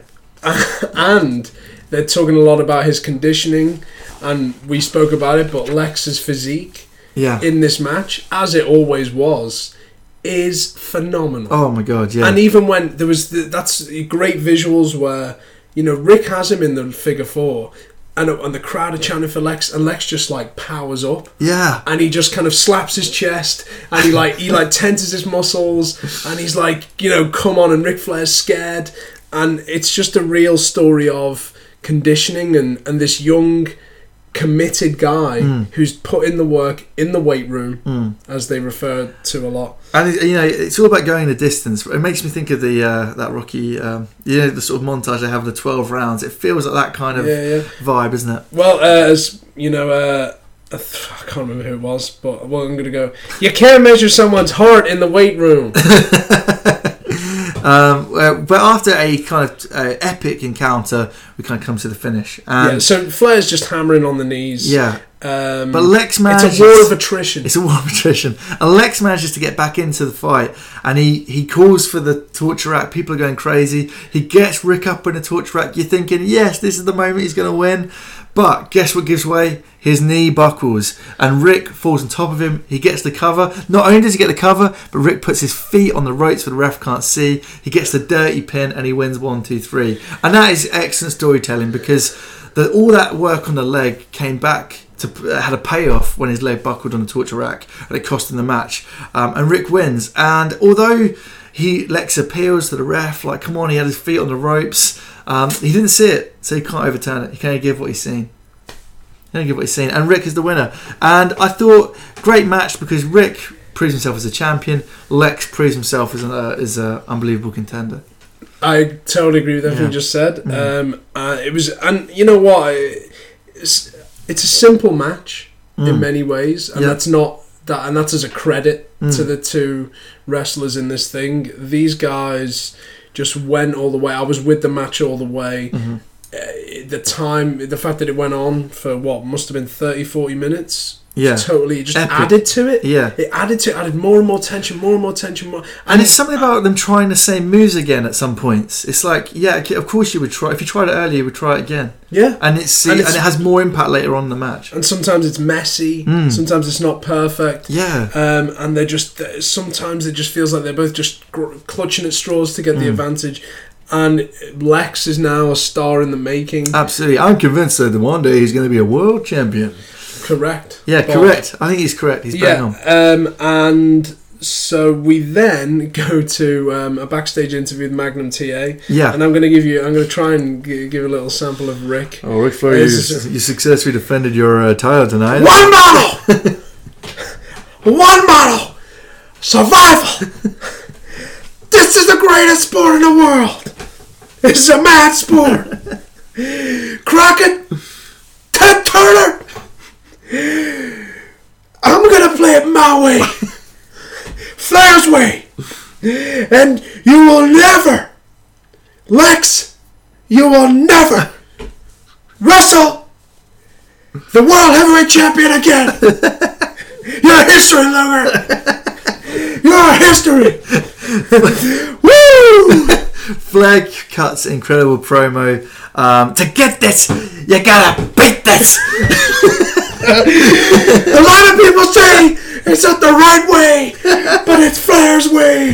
We get the job done. And what I loved about it was it brought together the fact he's won an incredible match, but also referencing that kind of new era for NWA, and that he sees himself as the linchpin going forward. He says, no matter what changes happen in this company, Ric Flair's here to stay. I'm the man. I'm Mr. Starrcade. I think it really came across. And I like the way he cuts off Lex from another title shot. Yeah. Brilliant. You've had your shot. You've had your shot. And no, He says something like, "I don't care if it costs JJ money." yeah, because we got lots of it. No problem.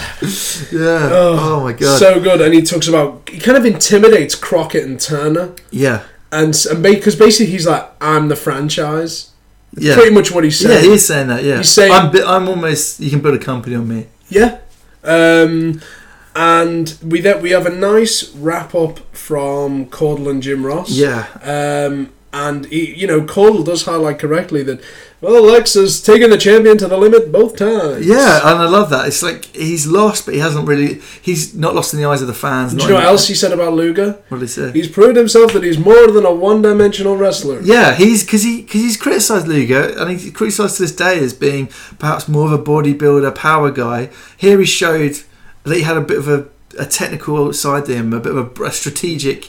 He's willing to go the distance and try all different things to win a match. Honestly, a lot of respect gained for Luger from watching this pay-per-view. And the wrap-up is so boxing-esque. Yeah. And a simple thing, mentioning that he's dropped 7 pounds, all the conditioning stuff, it just humanises Lex Luger and therefore makes it more legit. Yeah. And then we have another, I think, tasty wrap-up from our man Tony Schiavone, who, based on the early results, we thought the champions were in trouble that time. Yeah. And it's like a story of the night. There's been a story over the pay-per-view that at the beginning we thought, every title's going to change hands. It didn't turn out that way, but it was unpredictable. We had no idea. It could have. A great moment as well. They kind of asked each other about the future of NWA, about where's the NWA going to go, which obviously we're interested in for the future Starcades. Bob Caudle replies, somehow he's on the audio for the whole stadium. Don't know how that happened, but he's on the audio, mic'd up properly again, and he says, I think that the NWA will go to the heights that are undreamed of. And I thought, most poetic I've ever heard Caudle. Undreamed of. He's always poetic. Wait, the heights that are undreamed of. It's nearly Shakespeare. I mean, to be honest, like this, I think for me, that it turns out that actually the next Starcade is the Starcade that everyone is going to be pointing to. Well, Sam Benjamin's been pointing it to since episode 1. This is the one that I genuinely have been pointing to. Starcade 89, Future Shock. Who will be the wrestler of the 90s? Well, it's going to be one hell of a Starcade, no doubt about it. But before we leave, we must do... Well, we've got loads to do. We've got loads. So much. Let's go to the WrestleStar Awards. Awards. Is that a thing? It's a thing. So what's our first award? Our first award is the newly named the Bull of the Woods. The Bull of the Woods. Who is your... And just to give you the preface and also give Robin a bit more time here, we've literally just watched the pay-per-view, so we are both calling it on the fly. On the fly. On the fly. We're just going to go in there, we're going to be snug, but not too snug. Just go on in there. My Bull of the Woods, I've got my Bull of the Woods. Have you? Yeah. I haven't. What's there was yours? a close contender, right? Can I give second place? Is that allowed? You can give an honourable mention, but not second place. Honourable mention to both Wyndham.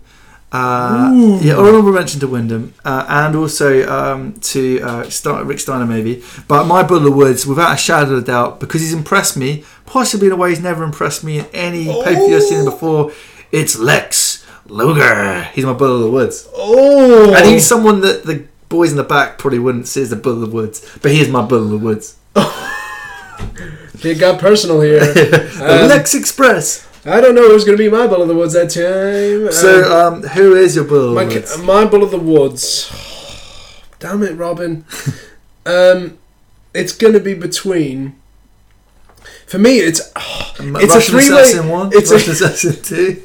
I thought 2 was the best. It's a 3-horse race between Luger, Bigelow, and Wyndham. And I'm going to go for Luger. Mr. Main Event. Yeah. He brought it. Probably the best Lex Luger performance I've seen. Yeah. And I was already, when I was a kid, I told this story before, my mum's mate used to babysit me, her boyfriend used to love Lex. And one of my early memories was watching him as the Narcissus. Yeah, I liked him as Narcissus. I mean, I didn't like him then. But then when he turned and when he was tagging with Bulldog, I loved him. So I'm going to go with Luger. He's, 4% body fat, total package. So I think Luger's my Bull of the Woods. Excellent. Match of the night. Okay, so it's going to follow on very easily for me from Bull of the Woods. Yeah. I think without a shadow of a doubt, no doubt about it. It has to be Luger against Flair in the main event. It's a really epic title match. It's what you want from a main event. Flair yet again brings it. Luger brings it. It didn't disappoint. I guess, and I think even the finish was so. It made sense. Even though I was disappointed for Lex, I thought maybe he'd do it. It made me want to see him do it another day. Nothing but respect for the two of them. Easily, by far, my match of the night. I'm going to go for the Russian Assassins versus... No, my match of the night... I'm going to go with Bam Bam Bigelow versus Barry Windham. Yeah, fine match. I really liked that match. I thought it was... Given the best match night to a count-out finish. Okay. I've always liked count-out finish. You don't make me rant about this as well. That's what we're going to talk about because we both went to Raw. We both went to Raw. Yes, we did. And I went to SmackDown as well. Anyway, so Raw and a SmackDown guy. Okay. SmackDown. I had to change my T-shirt. Raw T-shirt. SmackDown. Bam Bam Bigelow, Barry Windham. I am now a Barry Windham fan officially. Yeah. As if there was any question marks, big fan. Bam Bam Bigelow's gone even higher in my estimation. Yeah. I've always liked the guy. Yeah. And I think Bam Bam Bigelow revolutionised the sport for people of that weight. Barry Windham, just a quintessential heel. And it was a war of attrition, which seems to be the theme of the night. And the count-out finish was totally believable, frustrating, so I wanted more. And yeah, just great. I was in it all the way. I mean, tonight actually had a really strong, but yet quite small roster of guys. They had 22 athletes on the card, as I think Shivani pointed out. But they were of a solid quality. I think that was clear from top to bottom that it was in a majority, because I think we're coming up to the worst match of the night. Yeah. There was in the majority some really talented guys and people who went on to do more as well. Worst match of the night? Worst match of the night without a shadow of a doubt. It has to be the Russian Assassins against JYD and Ivan Koloff. It was a lot shorter. They were slightly more limited in their size, and for me, Russian Assassins 1 and 2, they just don't have enough about them as a combo. You'd think there'd be two guys associated with the NWA that could have filled that spot. Yeah. There could have been. I mean, I just find two heels. What about Bill Dundee? I know you're a big fan. I know that was me. Yeah. I mean, yeah. Where was Bill Dundee? I don't know. In Australia. What about the Michael P.S. Hayes or? There's loads of people missing this year, wasn't there? I think because of this sort of these sales and WWF expanding. Eddie Gilbert not nowhere to be seen. But I think just that match. And Paul, they had a stipulation about Paul James retiring. It never, even though I thought JYD they would probably win it, they got cheated in a way that to me didn't make much sense because of the legal man thing. For that reason, definitely my worst match of the night. I agree. Okay. With pretty much everything. But you know what? In terms of the previous Starrcades, it wasn't that bad. This is probably the most consistent. Less silliness, I think. Less silliness. And I think it's because they were trying to sell NWA as this, like you say, real combative sport, and I think that was absolutely what came across. Because it is. Moment of the night. Is this like in match or promo or what? It's whatever you want it to be. Whatever you want it to be. Oh my god, I love it. Well, my moment of the night would be, without a shadow of a doubt, would be the promo given by. I'm trying to think. Rick was the best promo. Yeah, Rick was the best promo. I think Ric Flair's promo at the end was moment of the night. And I think because it was about the match and about the changing of NWA and the uncertain future, and he has just got such intensity on a promo. He's just gone 40 minutes in a match, an epic match, and he can still smash out an unbelievable promo. So yeah, that's my moment of the night. Nothing but respect for the Nature Boy. My moment of the night. Ooh, it's a toughie. I like your moment. Russian Assassin 1 tagged in Russian Assassin 2. No, when Russian Assassin 2 tagged in Russian Assassin 1. No, when he put the foreign object into his mask and got the headbutt. I think. Honourable mention to any time that Jim Cornette's racket smashed into someone's back. It's such a good instrument to use. I'm actually going to say my moment of the night was Rick Steiner winning. Okay, The yeah. moment the crowd popped Yeah. and Rick won the world's TV championship. And it was a kind of conclusive. He overcame the bad guys. He overcame the odds, didn't he? Yeah. He was on his own out there, and he just won it. And the crowd lapped it up. Yeah, it was a great pop. They lapped it They're up. rare. Final thing, which Wrestle is Star rating. WrestleStar rating. Uh, Robin. It's a tough one, this one, because I enjoyed the show. The matches are quite a long. There's only 7 of them, but it's quite a long show. So there's quite a lot of time given to a lot of the matches, and I did love the time limit thing. Pretty solid show. No real absolute rubbish on there. I actually quite enjoy it when there's a few more promos and stuff in there. To be honest with you, I do like it, even though I know they're going for, the combatants. They want to focus on the wrestling. I actually quite like the little bits in between. I think we'll see more of that as it moves on. I think I'm going to give it 3 stars, because while I think the main event really is my go away match, I'd say to people stuck at 88, watch that main event. I don't know how much of the rest I'd actually say, really invest your time in. What? Yeah, I mean it. Oh, you what? Yeah, I know. I think I enjoyed it, but yeah, for me 3 stars. I am gonna break history. Oh my god! Oh my god! Look at the triceps. I think I'm gonna give it. I'm gonna give it 4 stars. 4 stars.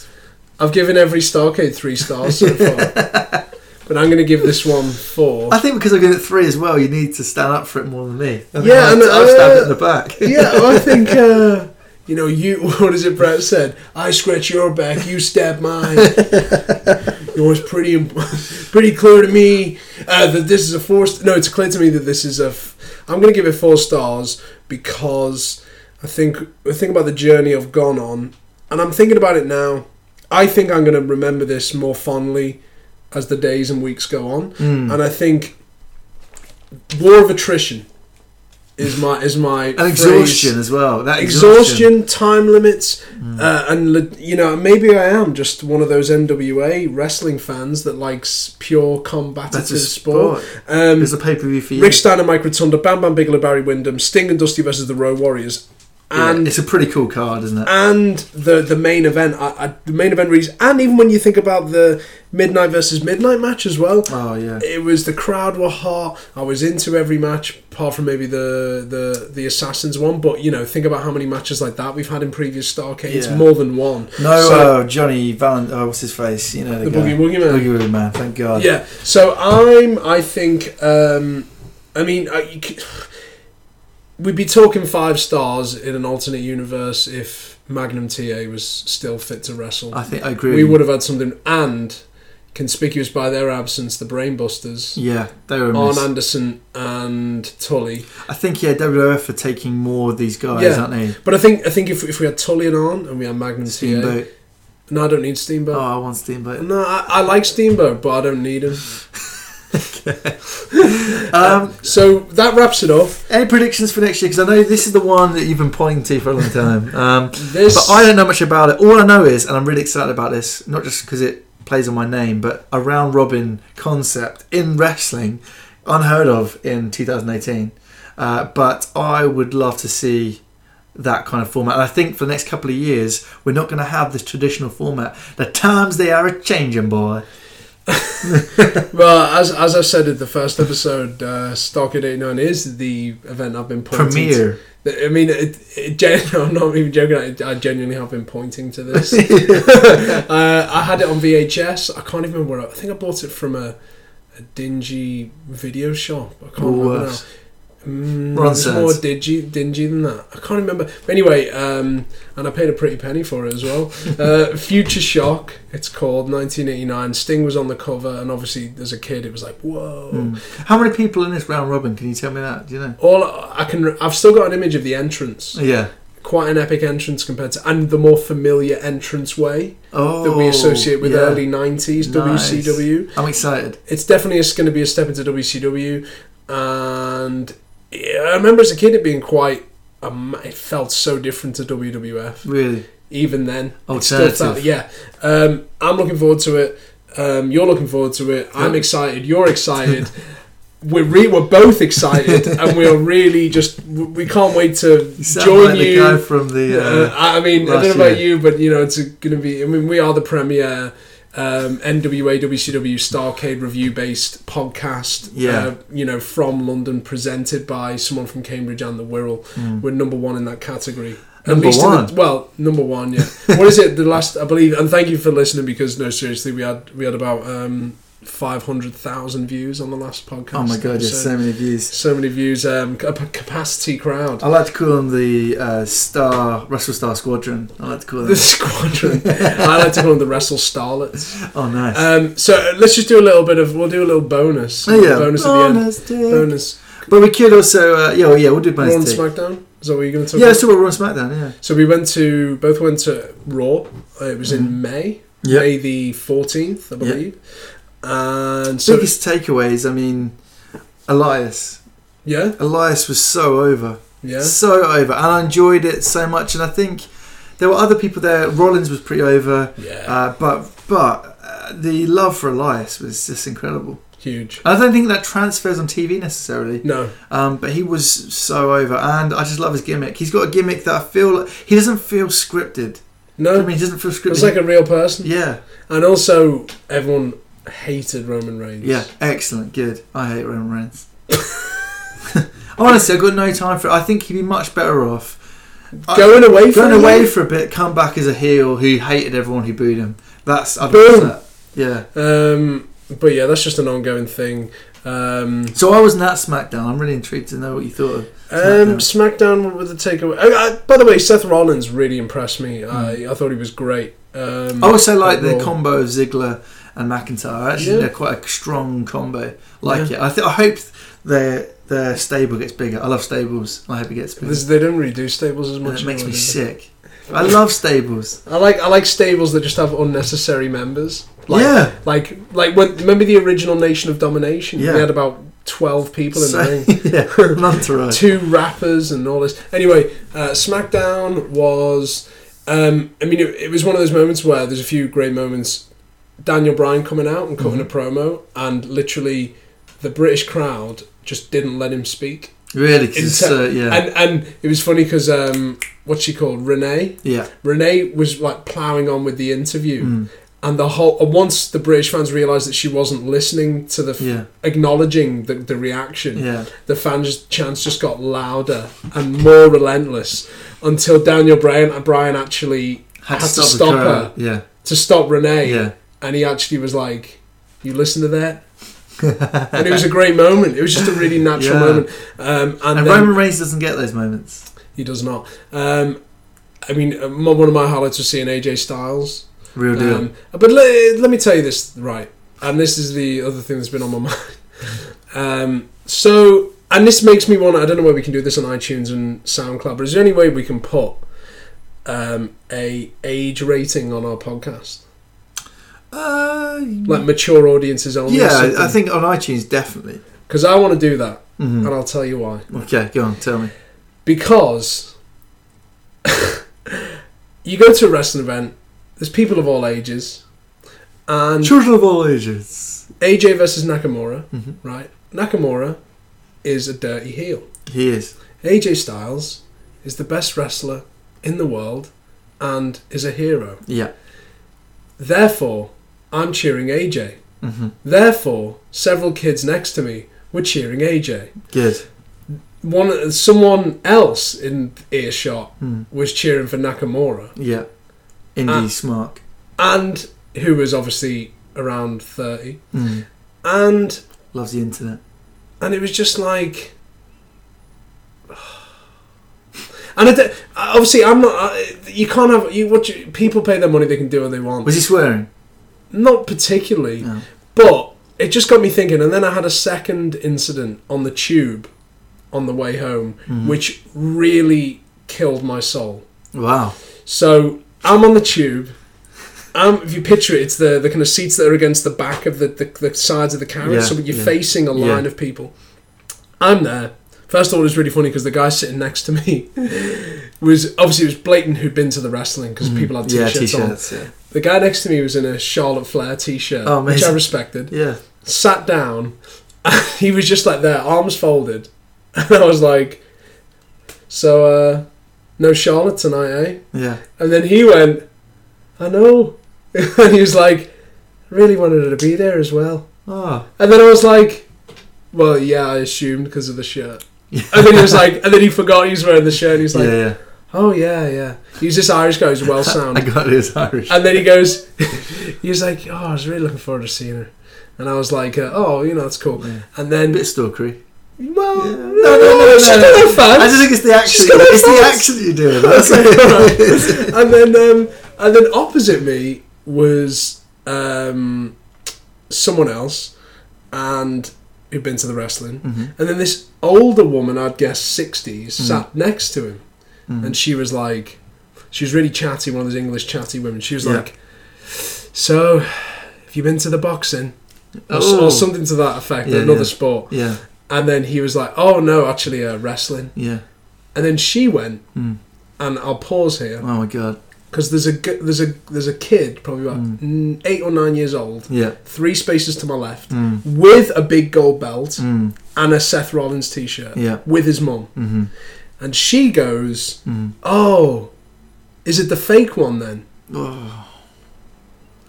And then the other guy sitting next to her, who she's asked, Yeah. kind of doesn't really know what to say, and then feels really embarrassed Yeah. to say, I was literally looking at him, pointing Yeah. subtly to the kid Yeah. to try and be like, this is a Christmas situation right now. Yeah. And then he kind of just gave up and went, well, I mean, Yeah. and I'm actually annoyed because I should have just rudely butted in and said, it's all real. Yeah. And it got me thinking about the internet and just today's day and age, and it just got me really sad. Yeah. And it got me thinking, I don't want anyone under the age of 12 listening to our podcast. Oh, fair enough. Because yeah. it just, and it got me questioning this podcast as well. Because we're talking about this, and in an ideal world, I'd want to talk about this kayfabe. Only storyline basis. Yeah, I know what you mean. And I'm just sad. And definitely when I got into it as a kid, 100% I got into it for those reasons, as in the storyline reasons. I didn't get into it for the ins and outs of behind what was going on. Yeah, and it feels like that's what, even like the newspapers don't report the match results. They report the booking. Yeah. And it's like, oh, kids read that stuff. Yeah. Kids see that stuff. So it just got me really. It was a really sad ending. Making kids cry, bro. But OSW review shout. Yeah, but I just think, it is a shame. And here's the paradox. I know we're rambling on now, but we technically could be regarded as smart fans. Yes. And yet, everything smart fans are, I don't like. Yeah. And I can't reconcile that because I just want to watch. I mean, are we in the minority? I just want to watch heroes and I just want to cheer heroes beat villains. Yeah, I know what you mean. And where is it going to go? Do you know Maybe I've been listening to so much Jim Cornette. Do you know what I would have said to the woman on train if I'd been there? I would have said, I would have said something like, again, the kid been around, okay, maybe I'd change what I'd say. But what I'd want to say to her if I was one-on-one with her, I'd say, like, that Game of Thrones. Do you like Game of Thrones? Oh, I know what you're going to say. Yeah, you know what I'm going to say, but the fact that all fiction's fake. Yeah, but there's a difference, because I would argue the 12-year-old me still knows that Die Hard is a film. Yeah. Whereas the 12-year-old me thinks it's a sport. Still thinks that the British Bulldog has just fair and square beat Bret Hart. Yeah. I guess so, yeah. So there is a difference. Because when you rent a film, when you went to the video shop and get a DVD when you were a kid, you knew it was a movie. But when I bought WWF Royal Rumble 96... Yeah, you thought it was a sporting... Do you know, I thought it was just who's going to win. And I think, I don't know. And I blame you, Robin, because this podcast has made me more and more aware of this, watching the modern day stuff. Yeah. And that's why, like, Tommaso Ciampa in NXT is the most watchable guy for me at the moment. Yeah. I do think it's a real shame every time WWE references some kind of push booking, it takes away from it. Because actually, the best wrestling stuff we've seen when it's just about a story about two guys wanting to beat each other and win, and it being a sporting competition. I think they've missed a trick in treating it as sport. And also, but the thing that I get where they're coming from, because they'd be like, well, look at what happened to the company that treated it more legit. Yeah, it went out of business. Yeah. But here's another thing as well with the internet and Facebook. People tag me and stuff because they know I'm a wrestling fan. Yeah. And they tag me in like this. I got tagged in this, like, I don't know who it was because I don't subscribe to like New Japan or whatever. Yeah. But it was some New Japan or All Japan wrestling match. And this guy does a flip off the top. The other guy catches him in a Hurricane Rana scenario. And then the other guy does like a double Hurricane Rana flip. And like, people are surprised when I don't go, oh my God! Yeah. And I'm like, it is great athleticism. Yeah. But it looks fake. Yeah. And It doesn't look... That's not going to help you win a match. It looks like they're helping each other, doesn't it? And I think what we've seen on this Starrcade is you don't go... They don't look like they're helping each other. It can be messy. Yeah. It can be messy. There was bits where, in the early matches where, during the end, towards the end of it, people would, especially in the tag matches, I noticed, people would get whipped into the ropes and they'd fall and land on the second rope. And then the opponent would react to it, stomp their knee, carry on. Yeah. And it's something about stumbling and not looking so clean, is it? It's okay to look messy.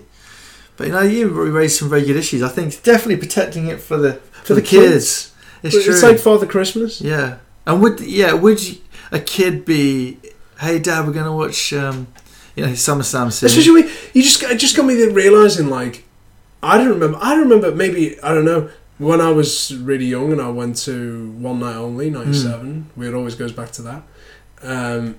I definitely don't remember hearing any adult mention anything that would break kayfabe. Yeah, true, yeah. Whether it's just because I was unaware and I wasn't smart enough. Yeah. But then now, it'd be impossible. Yeah. If I was a dad and I had a 7-year-old kid, I'd be reluctant to take them to it. Yeah. Because they just hear smart fans going, oh, did you see the booking on that? Or I really hope that, it's clever booking for the heel. Did they, so weird, doesn't it? I think all the chants, even you could argue Roman Reigns getting booed is a product of us hyper-awareness. Fans being hyper-aware of the whole process of what's going on. And actually, if you're a kid, what if you just really like Roman Reigns? He's like the hero. Hulk Hogan? He's He's the modern day Hulk Hogan. Maybe we should... And you're there, and all these grown men are booing him, and you're like, why are they booing the hero? Do you remember on Raw there was this kid on our row that I was fully expecting to be shocked about Roman Reigns when everyone booed him. Yeah. And he was like, Roman sucks. Yeah. But I think that's the internet as well, isn't it? Internet kind of promotes. So should we start cheering Roman Reigns from now on? No, but maybe if I'm there live, I won't boo as loud. So let's bring it back to Starrcade '88.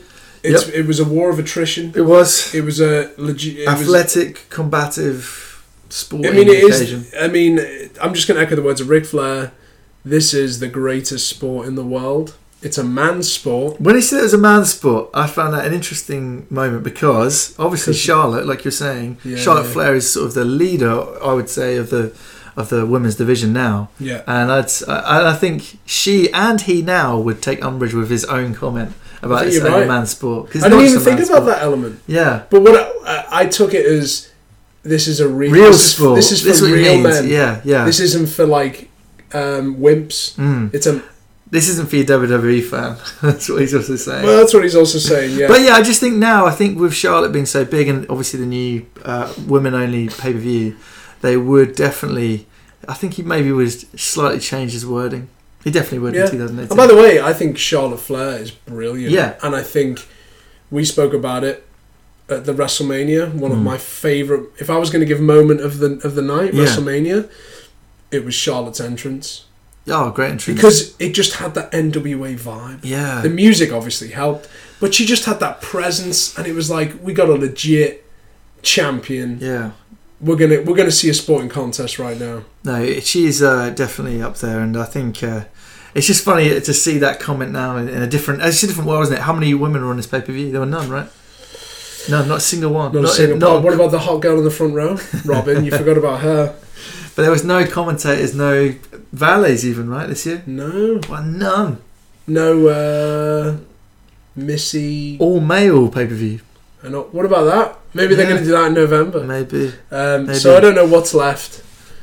Are we even going to do another episode? Of course we're going to do another episode. Yeah, of course we're going to look at Starrcade 89. We will get to the end of these Starrcades. Oh my god, by hook or by crook, we'll get through and it. we do apologise for the ridiculous gap between all these episodes. But I like to think you're the kind of guy that's listened to, you've discovered this one, you go back and listen to them all, or you are, who knows what year this is you're listening to this. Podcasts is a endless platform. Yeah. So so follow us at WrestleStarPod. Find us on Facebook. We're not on Instagram because that's just too much. Podcast. What the podcast? Yeah. Instagram? We're on SoundCloud. SoundCloud.com/WrestleStarPodcast. Search for us on iTunes. Give us a subscribe. Give us a 5-star rating. And watch some good old NWA, WCW. Yeah, go back and watch. Even if that's if we just reach, if every person who listens to our podcast goes back and watches it, be great. Maybe we can change the modern product. Oh, that's our mission. It's our mission. We've got a mission. We're men on a mission, baby. It's the greatest world. I feel like I should say Bischoff, Crockett, Turner, McMahon. Yeah. But shout out to Ric Flair as well. Shout out to Ric Flair. We love you. And that concludes this podcast. Thank you so much for listening. And come back for the next episode, the episode that we've all been pointing to. No question about it. No doubt about it.